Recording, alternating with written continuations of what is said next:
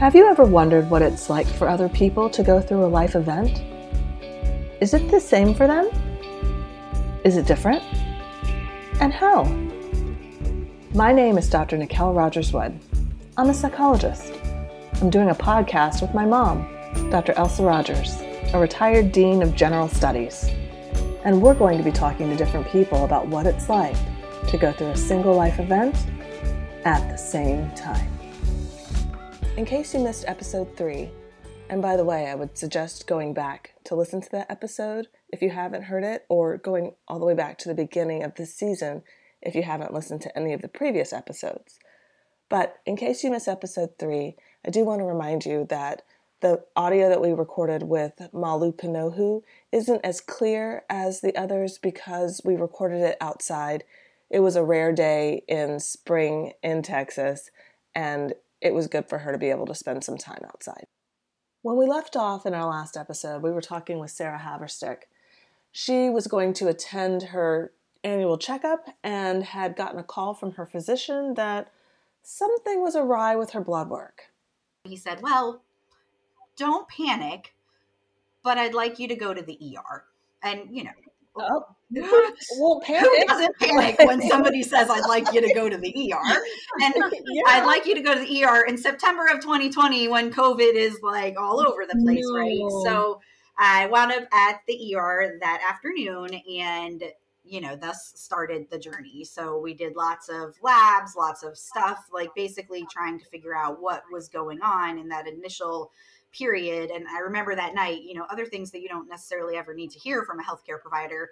I'm in the ER, waiting. And at that point I knew I was being admitted. So I knew that I was staying. And the ER doc comes in and says, a lot of people show up in my ER every day that have no business being here. I'm really glad you showed up at the ER today. You need to be here. And I was like, okay, well, I don't want to need to be here. So thanks for that, buddy. So that's kind of what started it. I mean, it was just like not feeling great. But, I wound up being diagnosed with acute lymphoblastic leukemia, which leukemia is a blood cancer. So that's like essentially my tumor was my blood. My blood was not doing what it needed to be doing. And I was severely neutropenic when I got there. I mean, I needed blood, and that's why he wanted me to go to the ER to start with, because he's like, even if it's, it could be nothing, but you need blood, you need a transfusion, and they'll be able to take care of that stuff when you go. It obviously turns out it was more than nothing.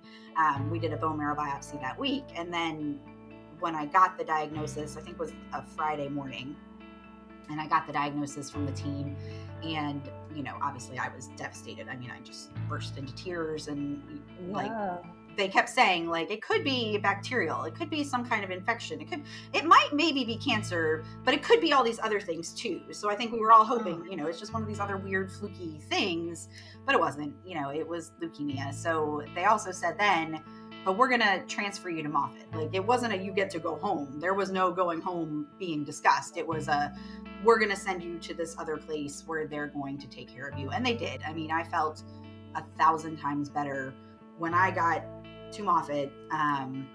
It felt like I was in the place that I needed to be. Like, they understood, this is something that they do all the time. This is terrifying for me, but they handle this daily. They know what to do with it. So that was good, but it was a lot. So that's kind of where we started.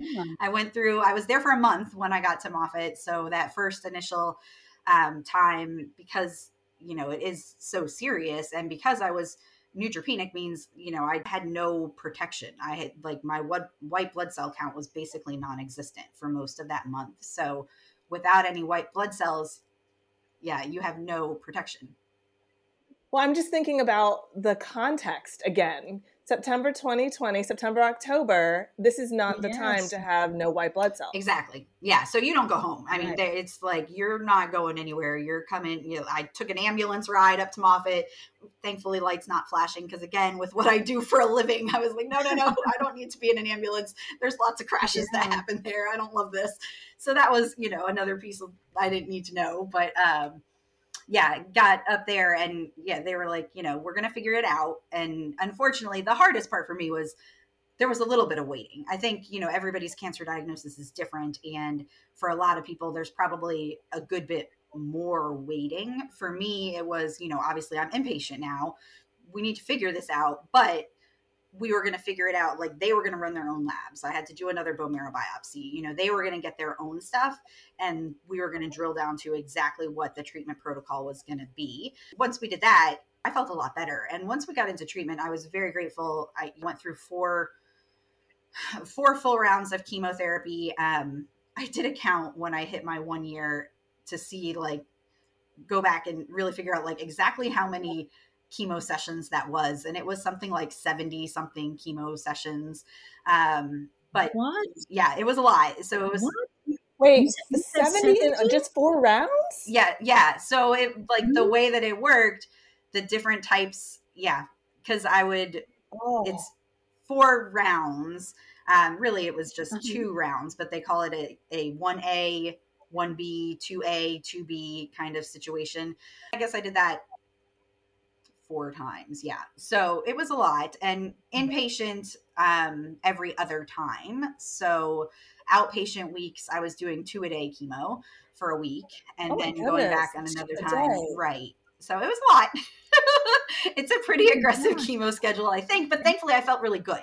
So the chemo was okay, and I felt really good during chemo. And after the first round, we did another bone marrow biopsy, and I had already gone to like minimal residual disease, so I was already showing signs that things were working the way that they needed to be working. And that was great, because going in, my hematologist was really fabulous, but he was also very like, this is what it is. And I had a genetic marker that is sometimes resistant to chemotherapy. So he was upfront about that. Like, there's good leukemia and there's bad leukemia. This is the first thing he said to me in like our first outpatient appointment together. Now, I had been working with him for 2 weeks inpatient, so I felt like I knew the guy really well at this point, but he's like, there's good and there's bad. You're closer to the bad. So he had, some concerns about stuff, and genetics being some of that, and this mutation being one of those things. So, I felt really good knowing that first round, my body was responding. I was doing it, the good thing. I was tired, but I wasn't feeling, I wasn't having any sickness. I wasn't having any big drama with the chemo. I lost all of my hair. Like a year ago at this time, I was 100% bald. But that was fine. I knew that was coming back, so that really didn't bother me any. And then I knew from the beginning, from that very first hospital stay, that the ultimate goal was to have a bone marrow transplant, or what they would call a stem cell transplant. So we knew that was the route that would be the best ultimate therapy for me. So my brother and sister were tested to see if they were a match for me. And they were half. So they were each a half match, which is workable, but not ideal. So then we went into the donor database, and they were able to find me a full match donor. So like shortly after the new year into 2021, I found out that I had a full match donor in the database, and we moved forward with the bone marrow transplant, which we did in March of 2021. So then, and that's a whole other, 3 months away from the kids, 3 months of like a whole month in the hospital, and then having to live up by the hospital for another 2.5 months afterwards, because you have to just like, if I was sick when I had the leukemia in the very beginning, being neutropenic, you have no protection after the transplant. You don't have any of the vaccines that you ever got as a child. Like, none of that exists in your system anymore. So you're really, really very susceptible to basically anything. So you have to stay isolated. So given that it was the time of COVID, that means your family could not have visited you then. So I thought, honestly, COVID, I think, actually helped me a little bit. And it's weird to say that. So it certainly added a layer of complication to everything that was happening. I think visiting at Moffitt, it's a cancer center. I think visitation is probably fairly restricted in normal times. I was able to have visitors in the hospital. So I had, my mom came at different points. I think my dad came. My husband came almost every night. I wanted him to be home with the kids mostly, but he came most nights to visit with me. And the nurses were so kind, because, visiting hours were supposed to end at 6, but he didn't get off work and couldn't get all the way up to Tampa from where we live until usually just before then. So then they would just let him hang out and stay, and he would stay and watch Jeopardy with me because we like to watch a lot of Jeopardy in our house. So he'd stay and do Jeopardy with me, and then he would go home to the kids. So that was great. I felt like that was fine. The bummer was, and I think this is probably true anytime, the kids weren't allowed to come. So I couldn't have them visit at the hospital, which was definitely a bummer. And we definitely didn't, I wasn't like open invitation to friends or anybody else to come. A dear friend, Amy, was able to come. She lived local to the hospital anyway. So she was able to come a couple times and visit, which was really helpful. But mostly, the people that were visiting me, it was a very small pool of people that were allowed to come and visit. But for me personally, and I think in terms of my mental health, COVID actually helped a lot because with my work, I'm usually traveling all across the country, and I love the work that I do. And I love the opportunity I have to go to conferences and to educate car seat technicians from around the country. And if I hadn't been able to do that, and all of the people that I would normally be traveling with were all going to all of these things without me, it would have been really hard. But the fact that COVID was happening and basically the entire world was doing everything virtually meant I got to keep doing it. Like I got to keep doing everything that I love to do in this virtual space, even though I was going through treatment. Like I took a couple months off in the beginning to like, your brain needs to process this idea that you've just been told you have cancer and, what on earth is happening and how am I going to feel with chemotherapy? But once I knew I was feeling okay, I went back to work because I wanted to, and because it gave me something other than, home TV shows to watch. Like I wanted something to keep my brain busy, and I was able to still participate virtually in all of these conferences that I would have been going to any other time. And I think that helped me a lot because it kept things kind of normal. So you didn't feel like you were missing life the way that in regular times you would have. Yeah.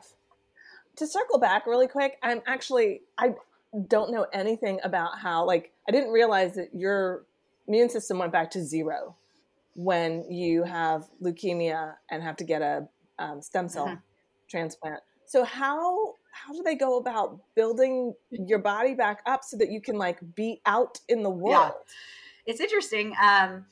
So my, very layperson, non-clinical understanding of how this all works is I actually did a full week of radiation too, leading up to the transplants. We did a week of total body radiation because again, if my tumor is the blood, your blood is everywhere, and they want to actively treat all of your blood. And that's what they were doing with the chemotherapy. But then with radiation, they're radiating all of your bone to get inside to that bone marrow. And the radiation team was actually pretty cool. It was one of the really fun appointments that I went to. I thought they're just really nerdy about what they do. And they explained things in a way that I didn't feel like I needed a medical degree to understand what they were talking about. But their idea is the radiation, as your blood is growing in your bone marrow, that radiation is going to continue to impact the cells. So we do it the week before. The idea is to basically kill all of me, get rid of all of my blood producing cells, get rid of everything. And then then I get my transplant. So I get all of these stem cells from a donor. And as those stem cells are starting to take over, the radiation is continuing to kill and to affect any of the new cells my body is trying to create that are me. Because it was in the bone and in the bone marrow, I guess the effects of radiation last much longer than the chemotherapy is, pretty in and out. It treats it and then it's out of your system. The radiation stays in your system a little bit longer. So then it continues to kill all your stuff. Because at the end of the day, the goal is you become 100% donor cells, which is where I've been. So you want to be 100% of their cells.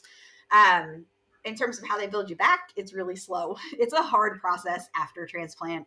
It's definitely, not something that you would ever want anybody to have to go through. I had a really bad case of mucositis right after. So when you get your transplant, I still felt really good on transplant day. And then it was 2 days after where things started to feel bad because your blood counts tank. And that's what they want. They want to kill all of you. They've tanked your counts. You're down to zero with those white blood cells again and neutropenic for a long time. But then, previously they would give you like growth shot injections to like get your body to overproduce so that you could kick yourself back up and get those white blood cells to come back up. They can't do that after transplant because they don't want to encourage your body to produce anymore. They want those new cells to take over. So it's just kind of a waiting game of, you know, they're giving you all kinds of additional medication, antibiotics, antivirals, this, that, whatever, you know, all of this therapy stuff that you need. And you're just kind of waiting on your body to start turning the corner again. So you get to 0 and I think I stayed at 0 for a little while, and then you start to go up. So the mucositis, like it was bad for 9 days. I was basically on verbal lockdown. I still worked a little bit, but I'd be in meetings saying like, hey, I can't talk. I'm chatting in the chat. Like, I'm going to send messages in the chat. If you need me, please look at the chat. Like, I can't verbalize. I couldn't even order, like, call on the phone and order at the kitchen, like, what I needed to eat that day. And I really couldn't eat anything anyway, because your whole mouth hurts so bad. So you're on a pain pump and basically just around the clock, like narcotic type pain meds, because it's that, like, you just don't even know how painful that is when basically your entire mouth is inflamed. But once and they kept saying, once your cells start to regenerate, you're going to feel better. Like once the white blood cells, like once things start going in the other direction, and it did, like as soon as things start kicking up and, you know, that your stem cells have actually engrafted and they're starting to do something, you do start to feel better, which is good. And then, you know, as soon as you start to feel better and you get discharged, and you're still in a very low point at discharge. I mean, you're still in a place where you shouldn't be around people and you have to have a caregiver with you. And that's why I had to stay at a hotel that was close to the hospital for like, I mean, it was almost 3 months probably at the hotel. Like you have to be away from folks. And I mean, I was basically at Moffitt every day. You know, you're going back every day. You're having, you know, infusions of one type or another. And mostly it's all like, thankfully for me, it wasn't too hardcore crazy. It was just things to keep your body doing what your body was doing. But I did then you can get GVHD, which is graft versus host disease, where your body is trying to attack the cells because they recognize like you've now added this foreign thing to your body, and your body knows like, hey, what the heck, you know, you guys don't belong here, and they start to attack. And I think in some way they want to see that reaction, like that's your immune system trying to say like, yo, stop. But at the same time, they don't want it to be so bad because they want these other cells to take over. They want that to be the thing that becomes your body. So for me, it was a skin rash all over, like bright red, really painful to walk for a couple of days, everything. I molted like a snake. That was kind of nuts, like hands and feet just peeling, like the worst sunburn kind of you've ever had. But then, so I was on a really high dose steroid with that. So then they're treating, you know, that kind of stuff. But basically, back to your original question, like then you just get revaccinated. So at a certain point, like, I was going to ask, they have to start you over. Take all of those baby vaccines again. So, you know, I had them at 6 months. I had them at my 1 year mark in March. I'll get them again in September at 18 months. And basically it's those same vaccines that you would take your kids to the doctor to get, like you're getting those again. And let me tell you, those babies have every reason to cry because it does not feel good. And some of those things burn a lot. So I have total empathy for my poor babies who, you know, screamed at these shots because I feel them now. But tell me something. You talk about the bone marrow transplant. It is actually something like a blood transfusion. How long does that actually take, the entire process? Yeah, so it is way more. So my understanding is like back in the day, it used to be more of like this surgical procedure where they were actually, you know, doing like bone marrow biopsy. They're removing from the donor and then they're giving you, you know, actually into your bone marrow. And that was way more intense is my understanding. And especially on the donor. So on the part of the donor, you know, they're feeling way more depleted for a more significant period of time. Now, to be a donor, like it's basically like giving blood. So they take from the donor what they need, do their little centrifuge magic over here, and then give the donor back what they don't need. So like if you were giving blood products like plasma, it would be like that kind of a blood donation. And then that comes to us. And then I think I'd have to look back at notes, but I had 7 or 8 bags of cells from my donor, and it was about 20 to 30 minutes per bag. So the nursing staff warned me on transplant day. They're like, you know, this should and hopefully will be uneventful. And for most people, like, you get so hyped up for this, you're like, yeah, I'm getting my cells. It's transplant day. This is great. And then, it winds up being kind of not a lot, because it's just like getting a blood transfusion. So I sat in the chair. I was on the computer a little bit, but I had a central line. They were hooked up, and I was just getting the cells. And again, 20 to 30 minutes a bag.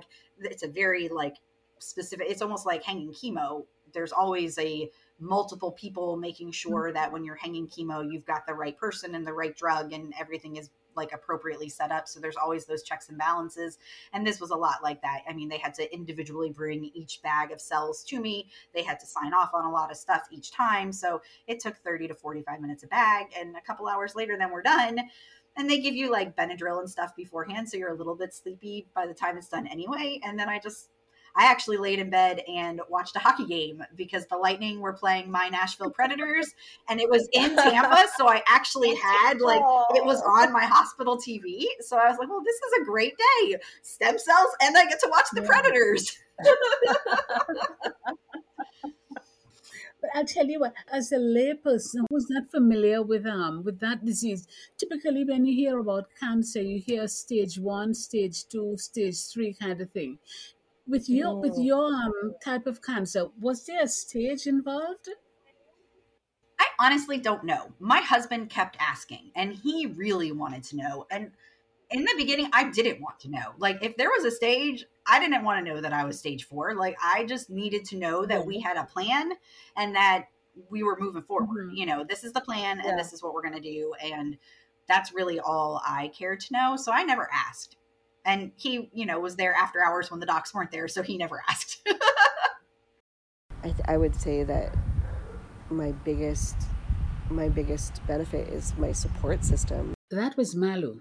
I have this incredible support system, and so it's like I have somebody taking care of me, my parents taking care of my kids, but usually the person taking care of me is also one of my best friends or a close relative who also wants to spend time with my kids. I guess you start creating a new normal, and you also learn to just accept help. I know it's hard to ask for help, but there's no better time to do it than when you have cancer, and you learn to accept help and accept your limitations. And that's been extremely humbling and challenging for me. I'll be honest about that, because like, you're getting me on a good day right now. I'm about to start my next chemo on Wednesday, so I'm starting to get out of the brain fog, and I'm starting to, like, a lot of the side effects are starting to go down. I don't feel as horribly sick as I do most of the time today, but you just learn to accept limitations, and just know that you can fight through it and, get better, but also remember that everything comes in due time, which is hard. That was Malu talking about the challenges of going through cancer treatment, the things that she's learned, and the things that she's had to surrender. At the time of the recording of this podcast, she was right in the middle of her cancer treatment. So we've talked a lot about the process of being diagnosed and going through treatment for cancer. However, something you may remember if you listened to the previous episodes is that all of our guests this season are also mothers. And as you might imagine, cancer doesn't only affect the person who's been diagnosed, it affects those around them, particularly those who are closest to them. And children are no exception to that. So the big question that prompted this season about the same time came from one of our guests, Lauren Huffmaster. She and I talked about how parents navigate telling their kids about cancer and the fact that different parents make different choices, and kind of asking the question, what implications does a parent's decision about if and how to tell their child they have cancer, what kinds of implications does that have for the child, both in the moment and in the future? So to start us off on this piece of our conversation, let's go back to Amy Artuso. You may remember that she worked as a child life specialist prior to becoming a doctoral student and prior to being diagnosed with cancer. She shares a bit about what it's like to navigate very difficult medical information with children and some of the best practices in helping them navigate situations where they might have to go through uncomfortable medical procedures. And that will loop us into thinking more about how kids handle difficult information. Well, thank you for coming on. Can you tell us a little bit more? Because a lot of people don't know what a child life specialist is. So can you tell us a little bit more about what that occupation is? Yes. And so I'm a little rusty because it's been quite a while since I was certified, but I hold high regard for child life specialists. They're relatively new in the whole scheme of the medical field when you compare to physicians and nurses, social workers. But their role, they're trained in child development, and their role is to help children and families understand what's happening medically in a way that they can understand. So almost like a translator for medical terminology in a way that a child of any age could understand. They use play as a main mode of helping normalize a medical experience. Back when I was doing it, was primarily inpatient, but now I think there's more outpatient opportunities as well. And I also worked with children of adult patients during my career. Oh, okay. Yeah, and so I was part of the multidisciplinary medical team. You know, you have rounds, and physical therapy and occupational therapy might have certain goals. Say a child really should be using their right arm to meet some medical goals. Well, child life specialists work with children in playrooms or even in the patient room, and they can incorporate into play those goals, but the children are having fun at the same time, so they don't even realize that they're working. And it's very focused on choice and control, the theory of choice and control. Like, adults decide what the choices are, and then but you can give choices to the children so that they also still feel like they're in control. And another part is the idea that preparing children in a developmentally appropriate manner for a medical procedure helps reduce the long-term negative consequences of medical experiences. So rather than having multiple adults come in and hold a child down to get an IV or stitches, if a child life specialist can go in and using dolls and medical equipment, have the child pretend to be the doctor and go through the procedure first, and empowering them so that they can ask their questions, they can touch the materials. I think every child is different, so you have to meet them where they're at. Next time on At the Same Time. Because of my history as a child life specialist, it was never a question.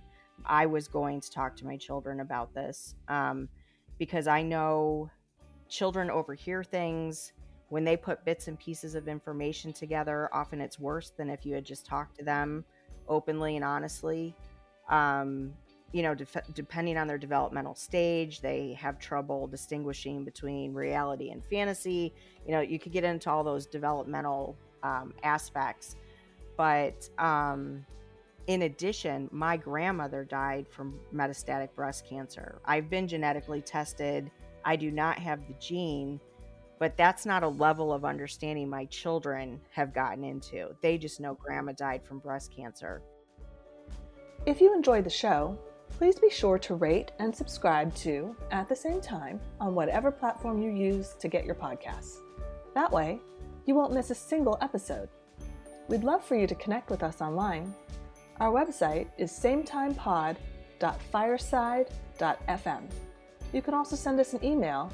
Our address is sametimepod@gmail.com. Thank you to our guests, Malu Panohu, Amy Artuzo, Sarah Haverstick, and Lauren Huffmaster. Episode written and produced by Dr. Nikel Rogers-Wood. Music by purpleplanet.com. Copyright 2022 by Nikel Rogers-Wood, PhD, and Elsa Rogers, PhD.